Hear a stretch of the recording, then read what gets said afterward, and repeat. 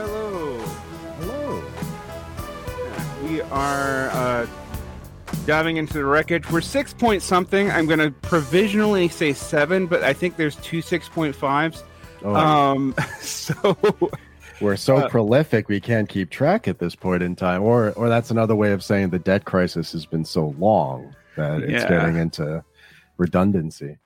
So we're going to have to deal with a couple of different things today. We're going to have to deal with some contentions between Marxists and MMTers. One of the interesting things about MMTers and a lot of neo-Keynesians is they will argue that sovereign debt is the same thing as sovereign currency creation because of the nature of the Fed.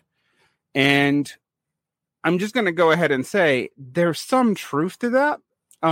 If you're dealing with a currency that has strong forex value. So the dollar, like there actually is a truth to the amount of the dollar existing is actually directly tied to government bonds created to create money, etc. That's true enough. What matters, however, is who that money's owed to and how it's owed and if it flows out and a bunch of other things. This leads to basically the great debate over whether or not basically the declining rates of profits make sense. Now, government debt being tied into this doesn't immediately seem to affect that, right? It's like, okay, what does that have to do with profit rates? If currency is all that matters, then profit rates should respond positively to the creation of more currency and the creation of more federal debt. This is in the MMT world. Like they argue. This is one of their fundamental arguments. Yeah. While I think part of that may be true, what that misses fundamentally is why is it that that investment in productive assets declines over time? Why is that true? And there's the MMT answer to that. There's the Keynesian answer to that, which is not quite the same as MMT, but it's basically the same. And then there's like the capitalist power answer to that, right? It's like, and they don't have one. They have a good way of explaining like why the US dollar does what it does on the international market, how it ended up being part of international forex. At least the capitalism as power people do. But for the people who aren't familiar with the MMT debates and maybe what MMT is in general, are there people out there who are Marxist MMTers? There's two. There's two. And they believe in the tendency of the rate of profit to decline, and they're also they don't. They don't believe it. So these two things are like they're like mutually exclusive within there. Okay.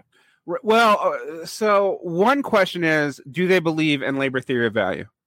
And some of them will say, depends on what you mean. And to their defense, Marxists don't agree on what labor theory of value is. Sure, yeah. Like, do we think it's an aggregate marker, i.e. me, the econophysicist, etc.? Like, yes, we can talk about it. Like, we can talk about value in the total system and the difference between profits and value. Between the cost of labor as variable capital, the cost of inputs as fixed capital, and actual valuation in the system as a whole. But we can't talk about it in any individual price. So pricing is actually more complicated than that. And I would say that's my position. There are some people who think you have to actually do a transformation. This is where the transformation problem comes from, right? Between money form value and actual physical commodity value. And how do you figure that out? That's one of the forms of the transformation problem. And these are like Shafrians and other people. Some of them do believe in the declining rate of profits to fall. Some of them don't because of Paul Sweezy and Barron. So there's that school. That school's still a lot of Marxist. I mean, David Harvey's in that camp too.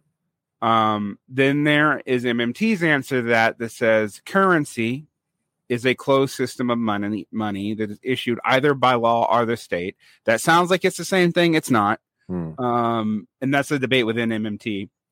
That public debt is good because shrinking the public debt actually shrinks the money supply. I think that's actually true.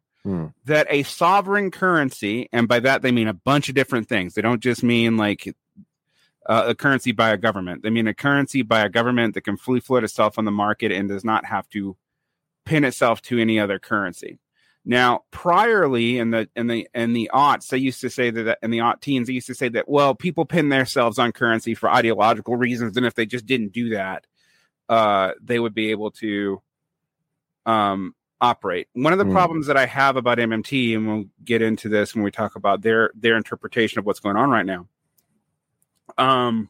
is that they only look at bank balances, most of them. Some of them, however, did realize that, well, okay, why does Venezuela peg its money to the dollar? Because it has to.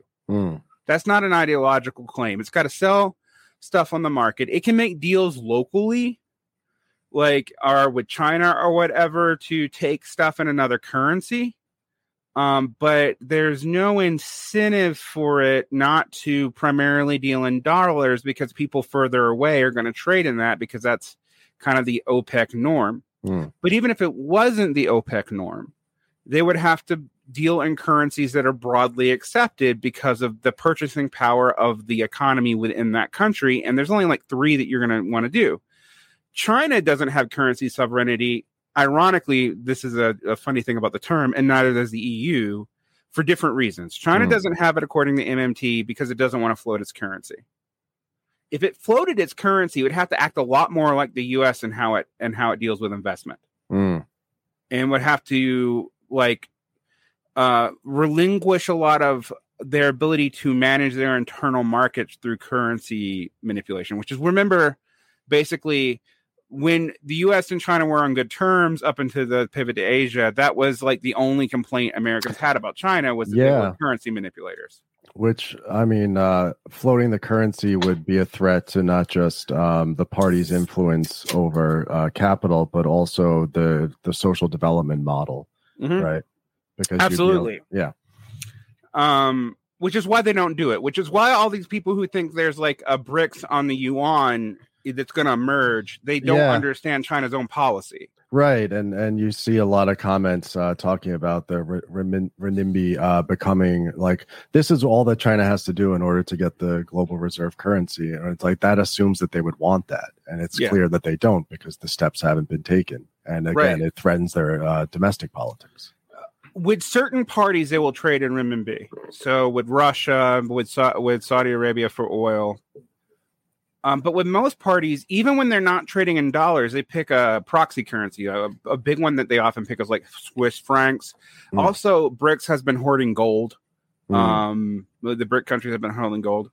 The other problem with BRICS is political. India and China don't actually get along, and militarily, India cooperates with Australia and U.S. command, and actually Vietnam, to curtail Chinese interest in sea lane changes, meaning that the U.S. domination of deep water trade is maintained, and China doesn't really contest that, actually. So, and as we've seen this year, China's not even really pushing back on the IMF and the World Bank. It's cooperating with them. It fucking had, the World Bank meeting in their country. I know that there's Ben Norton or somebody's probably going to claim that this is really some kind of 3-dimensional or 85-dimensional chess, but it doesn't. It seems like the Belt and Road Initiative hitting sovereign debt problems when China's having its own internal development problems has really blocked it. And also the collapse of the Belt and Road Initiative seems to have finally led China to start doing other kinds of diplomatic forays against the United States, such as reaching out to Saudi Arabia, brokering peace in the Middle East. Attempting to be, what passes for a neutral actor in Russia and Ukraine. Yeah. Slightly favoring Russia, but not as much as the U.S. paints it as doing, and I think we should acknowledge that, right? China and its political economy and its diplomacy ends up confusing the hell out of people. I saw a commenter a couple of days ago who was shocked that the World Economic Forum had a meeting in China because, of course, in certain minds, even on the left, the World Economic Forum as boogeyman and China as heroic counter-hegemon. Never the twain shall meet between those things. But this is very much a realpolitik, as you said. Absolutely. When people push to me, like, again, I'll pick on Ben Norton and the geopolitical economic people, which notice that they changed the title from political economy to geopolitical economy. And while some of them are Marxist, others like Hudson are not. Hudson has this whole thing where he thinks that like finance capital is parasitic on industrial capital and that socialism and industrial capital are more intimately related, and that basically that finance capital comes from outside, which is, I hate to say the other people who had that theory were fascists, but yeah, I was going to say like classically structurally anti-Semitic argument, one that's like, I'm not calling him an anti-Semite, but it's also just a completely not just backwards understanding of the interrelation between finance and industrial capital, but it's also one that's very like historically present, right? It's very easy over the last 40 or 50 years to imagine international finance as some parasitic force that arises from like good, clean industrial production. Well, the last 50 years give one a plausible case for that. If you look at the way that financialization has like rocked economies and rocked the world, and there was the debt crisis in the 80s. And certainly there's these big vulture capitalist firms which seem as though they're merely parasitically acting upon the economy. But for reasons we've talked about, on this series before, the implications there are there's a mutual implication, of course, between finance and industry. One that these people, it's not convenient for the argument if you're making counter hegemony arguments because for obvious reasons. But well, I think this is something we actually kind of have to ask ourselves: like, why does this argument not hold? Even under classic Marxist-Leninism, it doesn't hold. So for people to be like, "Oh, you're not a good Marxist-Leninist," no, this is a Marxist-Leninist argument too. Finance capital is endemic all the way back to Capital Volume 2 to industrial capital because it mitigates over time the effects of the business cycle. Yes. And the production cycle as well. Right. And which also means that, there is a sense in which finance capital after the 1970s is parasitic on production. The problem that you have, though, is the reason why someone like Hudson may say that is they don't believe at all that there is ever a real crisis of profitability. They're going to argue that it's either an external shock, i.e. the oil crisis, or that it's just not real. Or it's an imperialist manipulation. Of themselves, though? I guess so. So this is the question. So basically you have to believe that the finance capitalists somehow fooled industrial capitalism into making mistakes or that the 70s. Or their preponderant political power allowed them to take over the state, as it were, against industrial capital. But I'm just going to also point out, while these people also tend to believe in Lenin's imperialism theory, you can't believe in Lenin's actual justification for his imperialism theory if you believe this.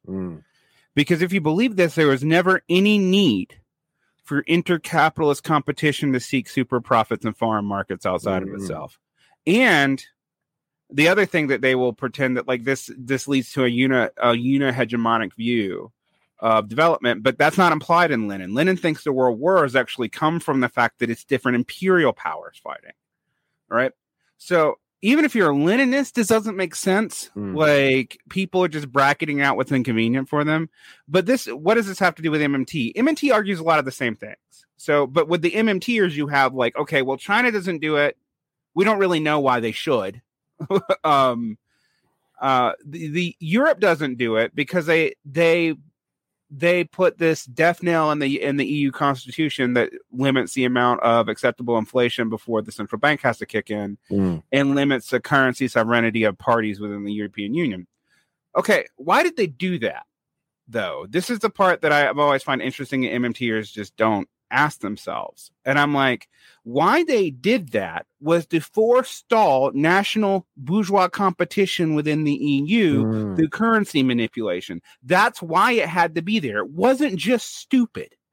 Like, it was. I would have thought it would have something to do too with the power of Germany within the alliance, within the coalition. Absolutely. In fact, it's a way of France making sure Germany doesn't dominate things in a way that some of the smaller countries were able to push back on both France and Germany, who are the two dominant powers in the EU, to get them on board. The exception was always made for the UK, and the UK was able to leverage the difference in the speculative value of the pound as a world reserve currency against the cost of living in other parts of Europe to keep its labor market cheap. And to keep inflation down. The moment they did Brexit, it actually called the bluff on this entire setup and made it very clear that was the only way the UK was able to remain profitable after the decline of its empire, because it had already, during the end of its own imperial period, liquidated and began to liquidate most of its productive capacity. And there's no way it could compete with super large states like even Germany, but and France, but most definitely the United States, Europe as a whole, or China as a whole, or Japan, even it couldn't compete with any of them. So they had like a 25 year run as like basically carry trade, right, between different currencies, and existed in this beautiful middle spot that they could leverage both. And then in 2015, blew the whole thing up. Which also, just if people think we're too economistic, no, people do occasionally make things worse for themselves for nothing to do with economics. Yeah, for sure. I think it would have blown up eventually anyway. It was already beginning to become slightly untethered, which is why I think Brexit had any pull at all. And the reason why it happens in 2015 are all of the various different economic shocks that happen within the European Union. That their Eurozone specifically, i.e. Greece, i.e. Italy, i.e. Spain, which caused this sort of populist fervor, or at least spurred on a populist fervor against these big institutions that had existed, but kind of really explodes in 2015. The contradictions within the Eurozone became really, really clear by that point, leading the popular classes within Britain, to the extent that they actually vote, to do this quote unquote crazy thing. Yeah. And there is also a real sense in which EU neoliberal policy is a constraint on all states, including the UK, even though the UK was not in the Eurozone. We saw the disaster that happened with Syriza in Greece. One that continues, as they just got kicked out of government, right? And the right wing came in, right wing coalition. Yeah, completely right-wing coalition. I think that also we have to be completely honest and say we don't, at this point, things are bad enough in Greece.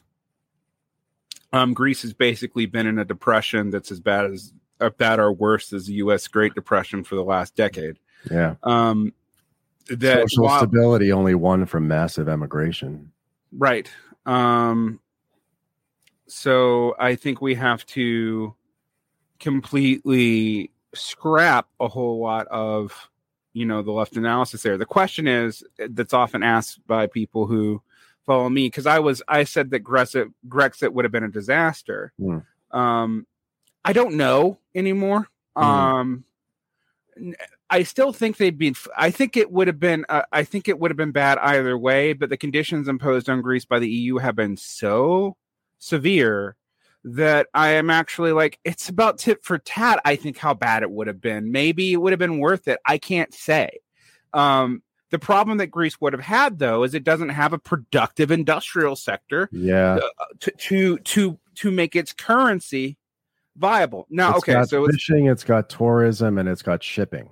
Right. So there's been a lot of MMTers who kind of like talk about the need, a spectrum of sovereignty and need for countries to do this and like develop And then I point out, but they do that in the way that Marxists describe it they would, which is accumulation from outside forces, building up of productive forces, which they're going to have a hard time doing if no one will take their currency. And they can't produce them internally, which small states can't do.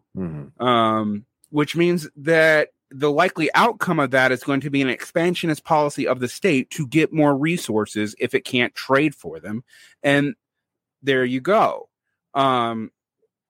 So I bring this up to say that I don't know that MMTers are entirely wrong, but they don't seem to be able to explain basically most of the conditions of the modern economy except for currency flows. And particularly they can talk about the Anglo currencies having currency sovereignty, basically all because the US extends it to them and Japan. Do MMTs have some existence, MMTers within the Biden administration? Are there MMTers like wonks floating around in the White House? Or I think they made a push for that. There are MMT policy advisors to individual Democratic Congress people. Okay. And most of Bernie Sanders' economic advisors were actually MMTers. Interesting. Okay. I believe that kind of left Keynesians still dominate in the Biden administration, and left Keynesians are actually more inflation averse. Although no one's going to do what Keynes says to do when inflation's high. You know, what Keynes says to do is directly tax. Right. No one's going to do that. And so what this led to, for why Keynesianism seems to be unable to deal with this, and why sometimes they seem like MMTers, like in the Obama period, and right now they don't, like, you know, Paul Krugman, who used to be a print the coin guy, is now hanging out with Larry Summers and talking about the need for like 5 to 10% unemployment that no one can seem to engineer. Another thing we'll talk about today. Yeah. Is that they started thinking, well, we can't do the tax policy of Keynes. It's too unpopular politically.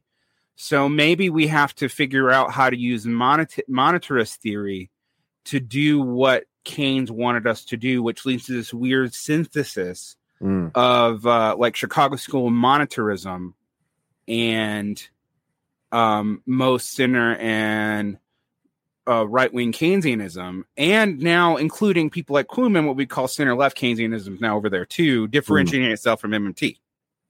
So with the inability for fiscal policy to affect like tax rates to suck up all this money going around, tax the rich, soak the rich, instead it's like Keynesianism, but only with the monetary lever to pull. So let's talk about what you're saying. Yeah, but let's talk about this for a second. But MNT also indicates that we should tax the rich to remove their power, but that we don't need to. That the only reason we need to do that is to dampen their influence,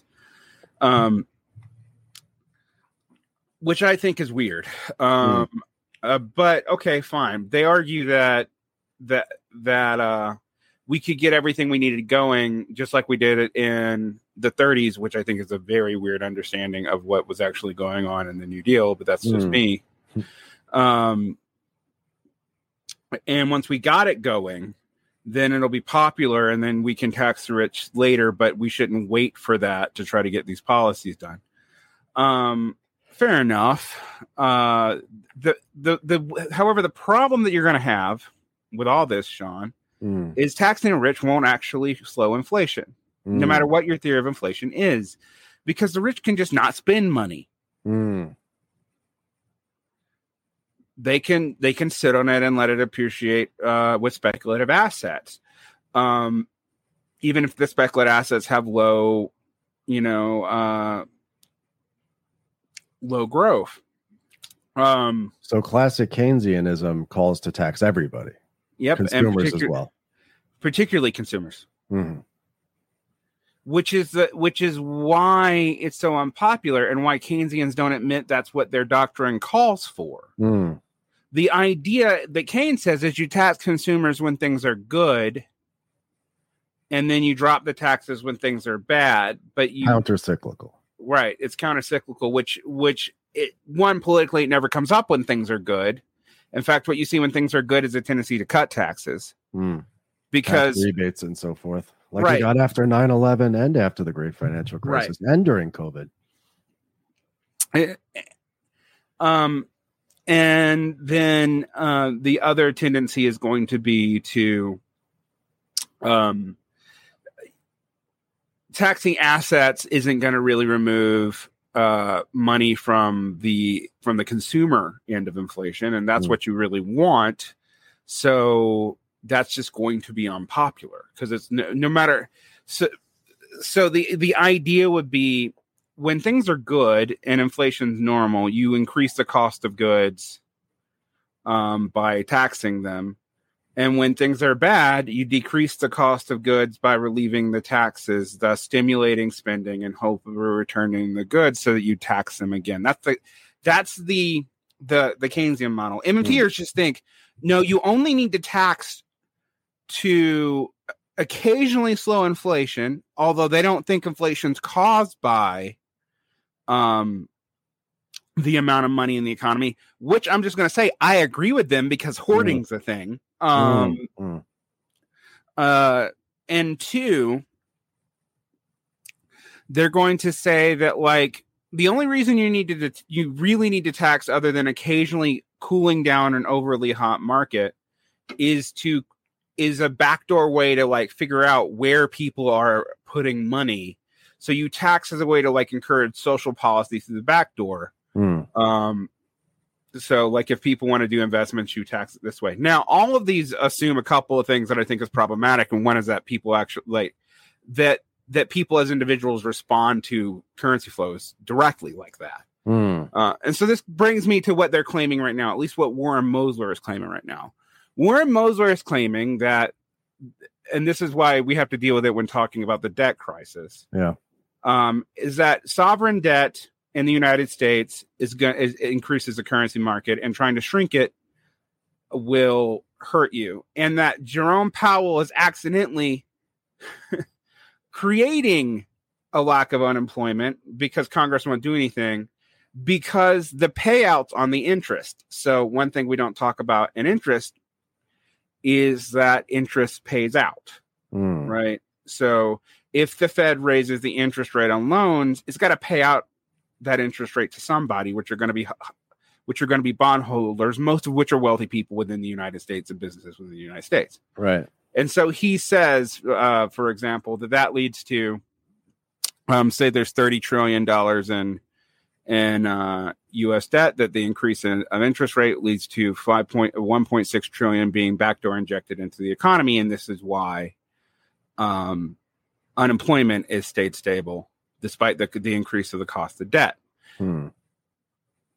My challenge to that is, why do you think that's going to payrolls? Like that's 1-to-1.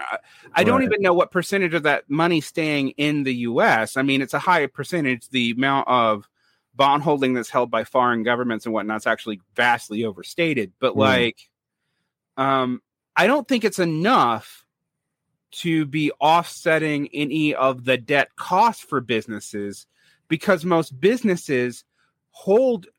This is why, the argument about like inflation, why say deflation is bad for businesses now. Like, why do businesses not support deflation? Because if businesses held most of the private debt, deflation actually helps them, right?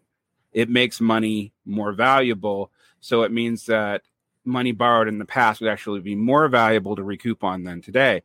So why do most businesses really hate deflationary policies? And you realize because most of them are actually bigger debt holders than the general public, and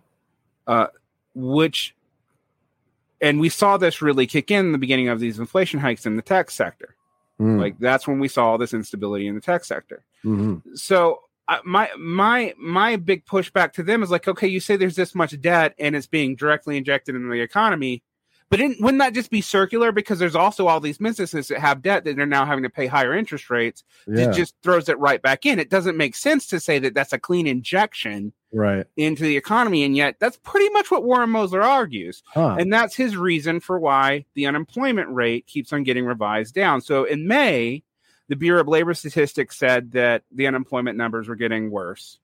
But if you actually looked at the revisions of the first quarter, they actually said, no, they're actually even better than last year. And GDP as well, right? Right. Yeah. The problem that I have with that, the GDP can be increased by all kinds of things. Sure. But we have an incredibly restrictive immigration regime right now. It's actually just as much or maybe even more restricted in the height of Trump's. It has not been relaxed for whatever reason by the Democrats. They haven't even called for it really outside of the very beginning of the regime in which they all quietly let that go. After all the histrionics about kids in cages. Right. And then let's just ask ourselves a question. Do we think there are more or less boomers in the workforce? Well, boomers are leaving. A lot of them are still alive. There's still a lot of private wealth tied up in boomer asset holdings. But boomers are leaving the workforce in droves. Yep. And the only reason that millennials were ever even kind of on par with boomers in growth was purely immigration, which is why the racial demographics of the country changed. The black percentage of the population, for example, has been fairly stable for 30 years. The increase has been mostly in Asian, which is generally high-end immigration because of, frankly, racist policies, and in Latin immigration. That's where most of the growth of the population has been. So that's why millennials are so much more diverse. But that's over. For whatever reason, even Democrats aren't willing to risk that political calculation. And there may be economic reasons for it that I can't entirely see, although it would put pressure back on the labor market. And if they wanted unemployment, which Fareed Zakaria has more or less a backdoor said, that would be the way to do it, would be to have massive low-skill immigration. Increase HB1 visas. Right, increase HB1 visas, etc. And instead, what did we see? We saw a bunch of technologies that have been cluster developed for a long time in LLMs finally being pushed to the forefront to drastically reduce a whole lot of labor needs. All right. Now, I don't think that happened like it wasn't planned, but it seems to me there's a pretty clear reason why we saw ChatGPT come out in the middle of this tech restructuring, while all of a sudden they're putting a ton of resources into that. $1 trillion has poured into it over the last several months. $1 trillion. Every player there in Silicon Valley is trying to get their hand in it. Which is interesting, though, because the returns on it are lower than expected. I think that I think part of this is like a public relations thing. I think that, and you see this, I've been reading the New York Times a lot lately. And there's been 4 or 5 different articles that came out that basically read like PR from chat algorithm boosters, basically. And these aren't just ones talking about how great it is to invest in ChatGPT. These are articles talking about how it's bringing life back to Silicon Valley, how it's bringing the parties back, about how a lot of developers and entrepreneurs who moved away from the Bay Area have all of a sudden moved back. So I think that on top of everything else, this is a way to sop up a lot of the excess money that's still floating around, get it back into the tech sector where it had been fleeing from, and also provide a boost to like the Bay Area in particular after its like incredible decline in employment and real estate values. But I'm not sure that they expect to or plan to see profits from this anytime soon. It feels like we're in another situation like the early to mid-teens, when Uber and all these other apps and Airbnb were coming out, and it was kind of a free-for-all of figuring out how to monetize this stuff. And I'm not sure that they're concerned at this early day whether it's monetizable at all. It appears to be operating in the same way that Uber did, where it's basically like a privatization of public service, the anticipation of that, and like really seeking to do labor arbitrage on a huge level, whether the profits are there or not. Yeah, so this brings me to the last problem with all this stuff with the MMTers is they're not all guilty of this before people. I'm just a hashtag not all MMTers, but the guy who was just arguing this, which is the argument from Warren Mosler, you also can only believe if you think that the U.S. is a closed economic system that is just a national system. And this is why there's been an increased number of defectors from left MMT to right MMT. Now, MMTers themselves will just say it's not that we don't have any policy descriptions, prescriptions. MMT is just a descriptor of the economy. It's just about how the state is a source of all money. Except, there's no way that's true. But nonetheless, it is a source of all currency. And in the case of the United States, a lot of the conditions that they're saying superficially are true. No, the U.S. government cannot run out of money. Like, it can run out of wealth, though. And those are not the same thing. And that's where I start. And there are MMTers who will admit this to you. Okay, so I don't want to condemn them all. But when they threw these back of the hand calculations, like that guy who was regurgitating Warren Mosler to me to explain, well, really the current Powell actually has everything backwards, and he's saving the economy, albeit in an aggressive way, by raising interest rates because you got to pay out to all these bondholders, and by paying out to the bondholders, you're injecting this into the economy. And I'm just like, trickling that money down. But that assumes that there's more bonds holders, even in business, than there are debt holders, and I don't think you can assume that. The debt is larger than the amount of currency that's currently out there. And I don't just mean like here, I'm not just talking about public debt. Okay, they might be right about public debt, but private debt is involved in this too. Yeah. Massive behind the scene movements every single night of money, bonds back and forth between giant financial and industrial corporations.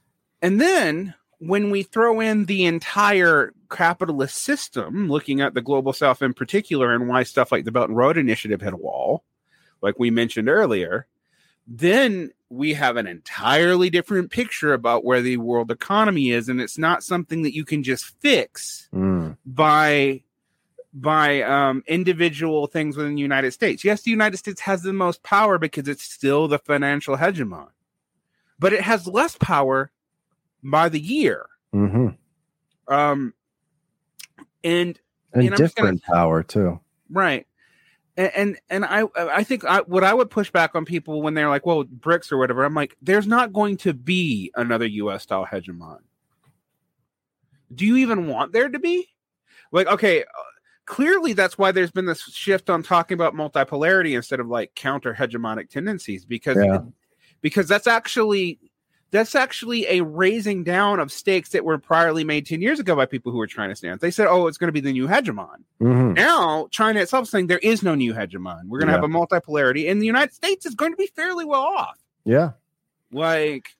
That's why I said just a second ago, it's not just less power by the year, but it's also different power, because being like the free marketeer, being the financial hegemon over like a large swath of, but not the entirety of the globe. Like we're seeing these blocks arise with Russia, China, and large parts of Africa on one side, and then of course Western Europe, the United States, and then really you've got India and South America up for grabs, and Central America up for grabs at this point in time. South America, I don't think Central America's up for grabs. Like Mexico is firmly in the U.S. camp, even if they're politically going to appeal to China. Their primary trade partner and primary economic relationship is with the United States.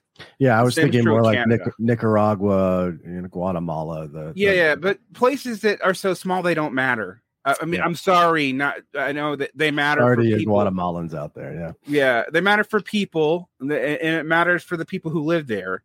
And it's totally logical for Guatemalans, for example, to appeal to like Russia or China because one of the things, if you know geopolitical strategy from Britain, that all this multipolarity talk is from, is there's an incentive for small nations in the sphere of a hegemon to appeal to the faraway hegemon for trade, because it makes the local hegemon less likely to completely dominate them. And more likely to get favors from the close hegemon when it seems like loyalty might be in question. However, this very tendency actually inclines it more to war. So all this multipolarity does. Yeah. Proxy wars are more common historically in these kinds of tendencies, because for a while, the local hegemon will like say, fine, you can get more concessions, sure. But eventually, a la Ukraine reaching out towards the West to weaken the pull of the Russians, eventually a regional power is going to be like, you got to stop. Yeah, you're going to risk our ability to have our own trade cycles. It's a very profound example that you bring up of that particular right. Because that's why do all the Baltic states appear to the United States? They're not culturally that related. I mean, they're less so than most Europeans. Why are they more willing? Why is like Latvia, Lithuania, and Estonia way more in the U.S. camp? Yeah, sure, Russia's scary, but that's not why. I mean, we're scary too. Yeah, like damn straight we are. Why is that? Well, because Russia's right fucking there. And people who don't understand this, like, this is like when they're trying to read this through, and there's a lot of people right now on the left who are trying to reread this through the Cold War as if China and the US are completely ideologically opposed and also aren't integrated with each other in a very real way. That, yes, is being slowly undone, but for both sides, that's going to take at least a decade. At least. It may be like the first part of this century if there isn't war. The Biden administration in the last 6 months or so, I guess since the histrionics around the spy balloon, which as it turns out wasn't actually collecting any data over the United States, but since that, it seems like the Biden administration has pulled back a bit on the rhetoric against China, because they saw, I think, and it seemed like madness over the last year or so, the heated rhetoric that you saw from the punditry and the press about like making a hard division between the American and Chinese economy. And what seemed like madness to all of us lay observers on the outside, I think eventually people within, like actual policymakers, the actual blob within the Biden administration had also figured out too that they couldn't let this rhetoric get out of control.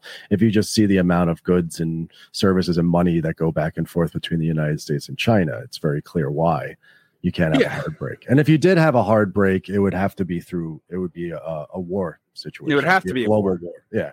That's the only way. And we've seen, with Russia and Ukraine, you could have said similar. You could have used the McDonald's thesis a few years ago and said that they're too integrated. The United States and Russia have too many actual interests with one another in order to risk a proxy war or a geopolitical battle in Eastern Europe. But we saw how quickly this became reality, and also how quickly too, because we've been on this. You and I have been talking for a couple of years at this point in time, how quickly, surprisingly, Europe accommodated itself, Western Europe accommodated itself to the massive economic changes, and how quickly Russia did as well. You have the new pipeline, the natural gas pipeline that's going to China now, that's being built as we speak.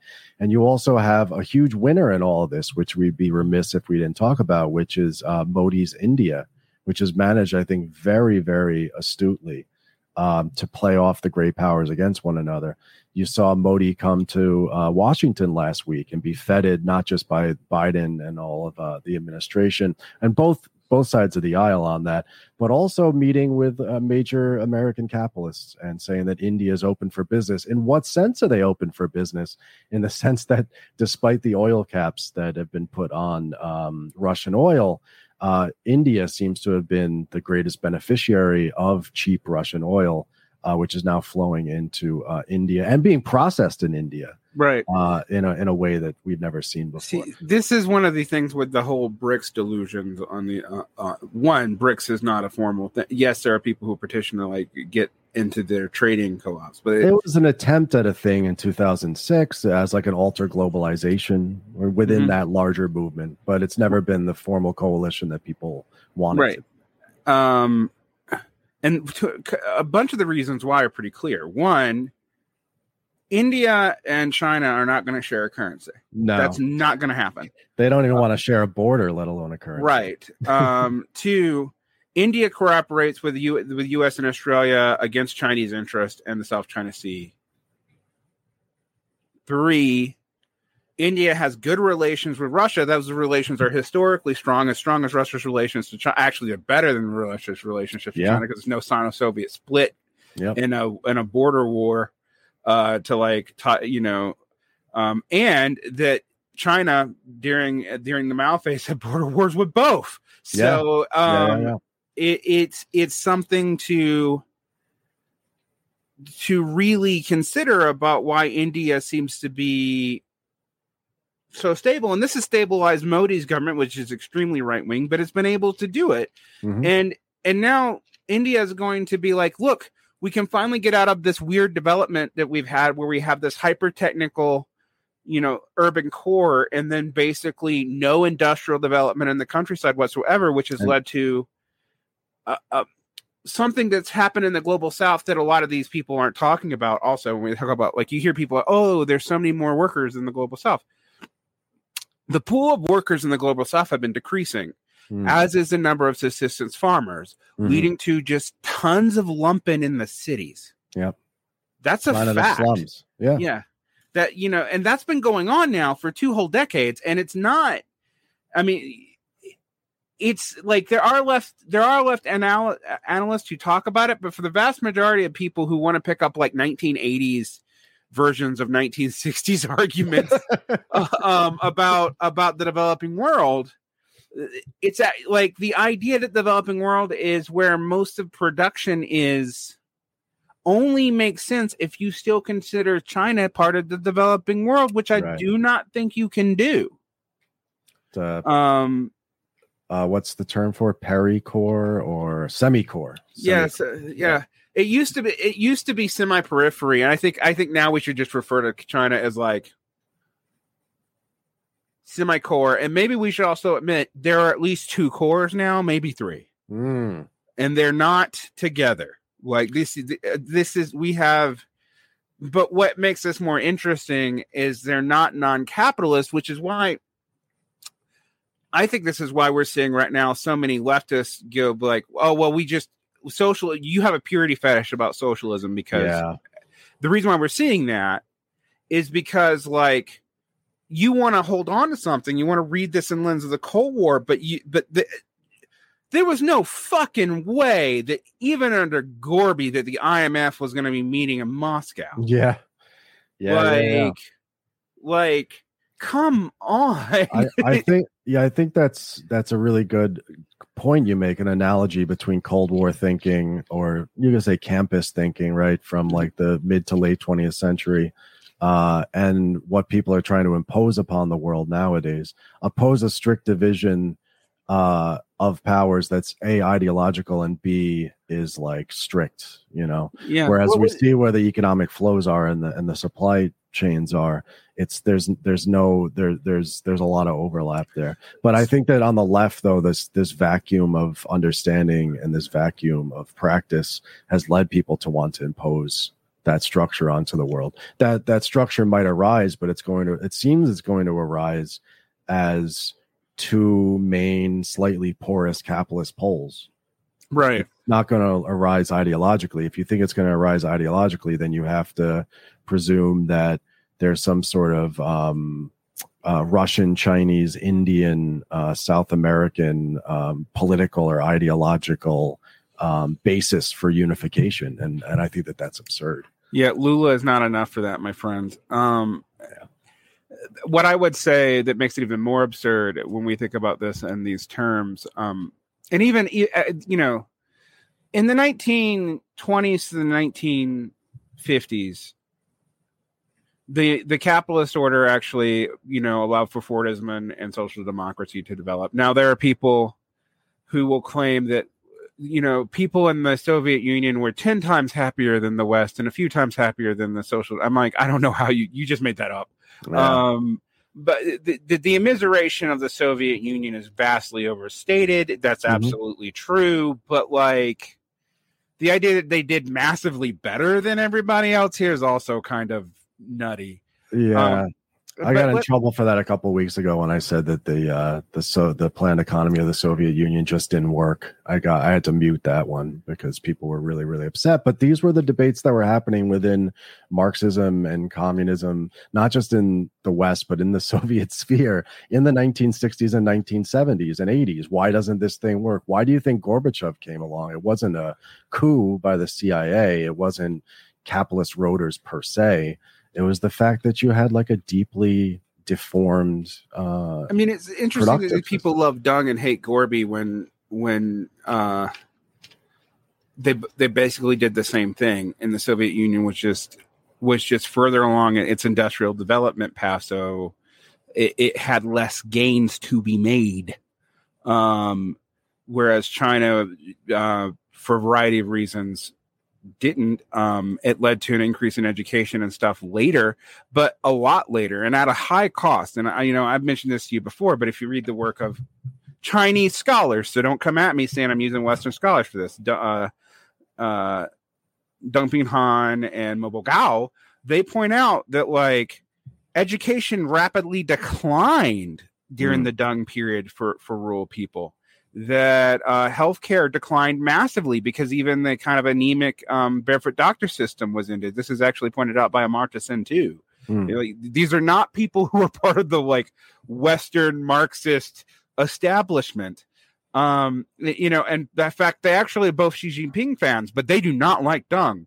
And I mean, we can look at the kind of political brilliance of Xi Jinping for a long time. In the sense that he's been able to get a kind of neo-Maoist current that was emerging out of the frustrations of rural development in the late aughts and aught-teens, which led to a massive strike wave and like people killing themselves off Fox kind of stuff, which still gets brought up but is now forgotten about.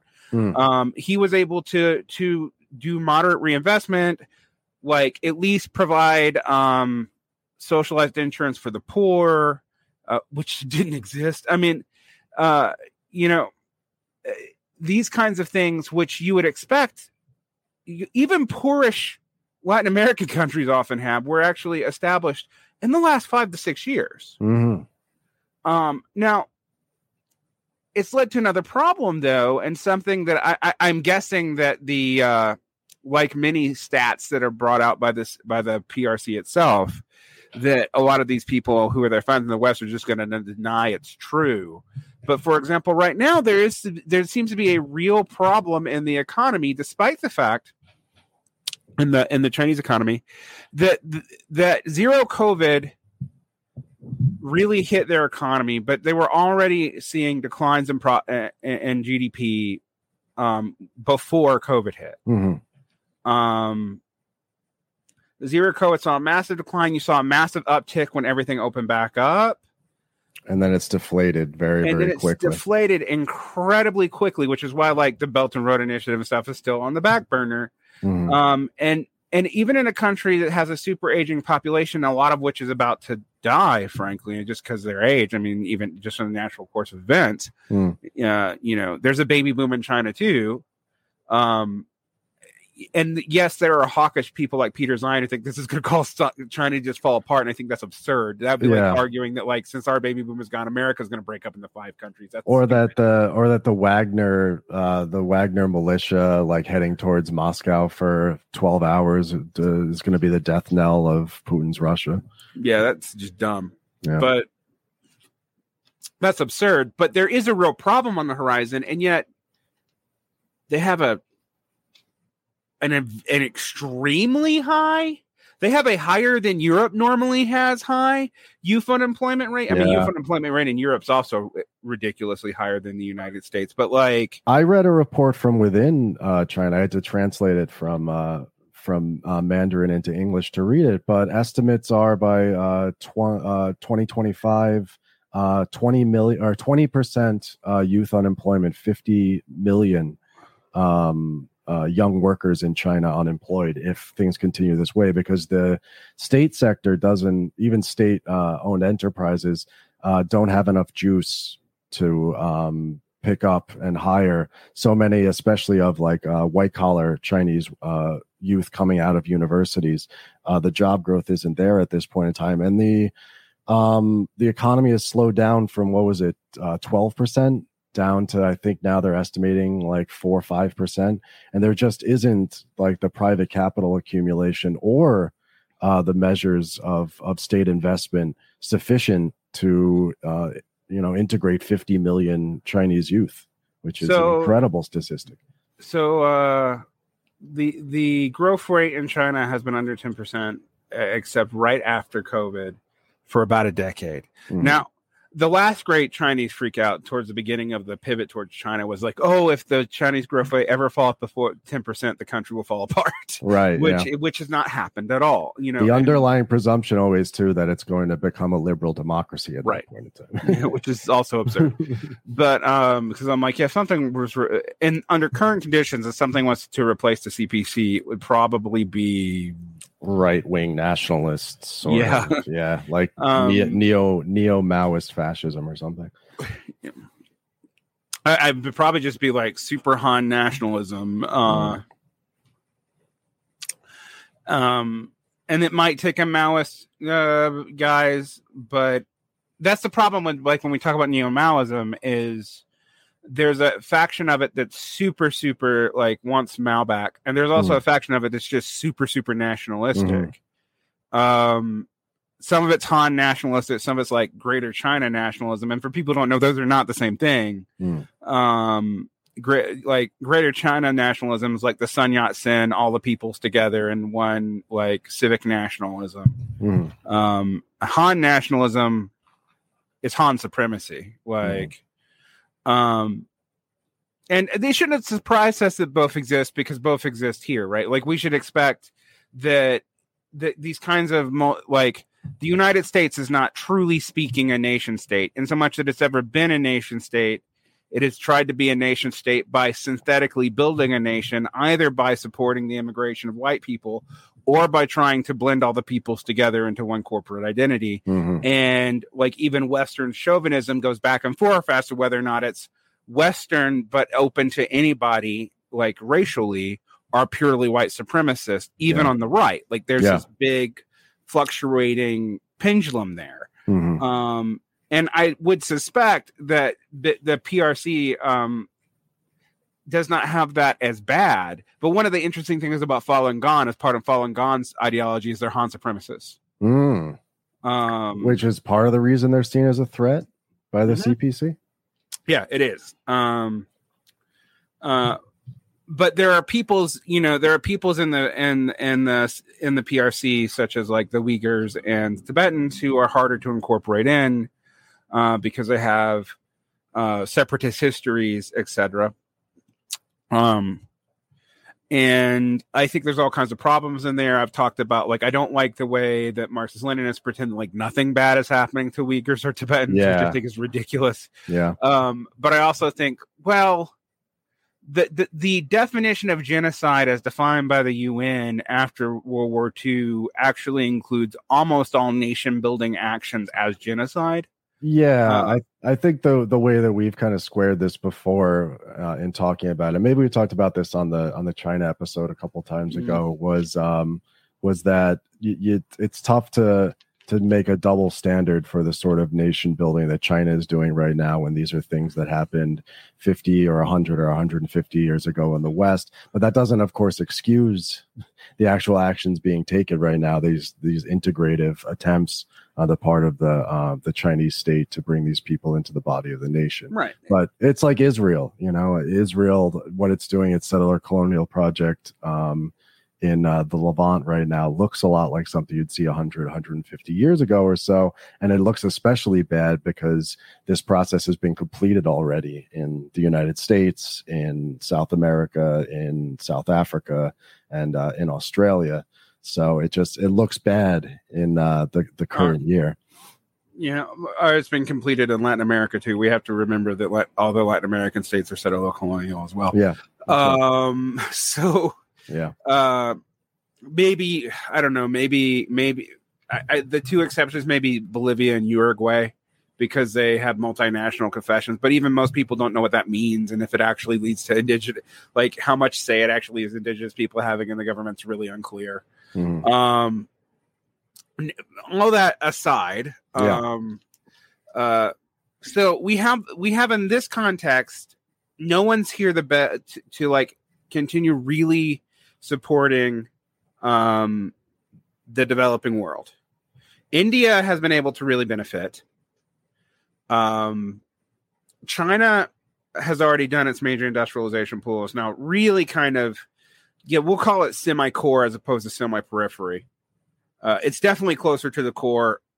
But to me, it's as core as Europe, man. Like, like Europe in a sense is decoring itself. Right. Look at Germany right now. I mean, if India's the big winner in terms of energy markets and their ability to produce things cheaply, which I think we're going to see an industrializing. Germany is Germany's the big loser. The big loser. We've seen and Germany. It's a loser geopolitically as well, too, as there's been more and more pressure, especially among the left in Germany, to like cut out not just Russian energy, but also, of course, Chinese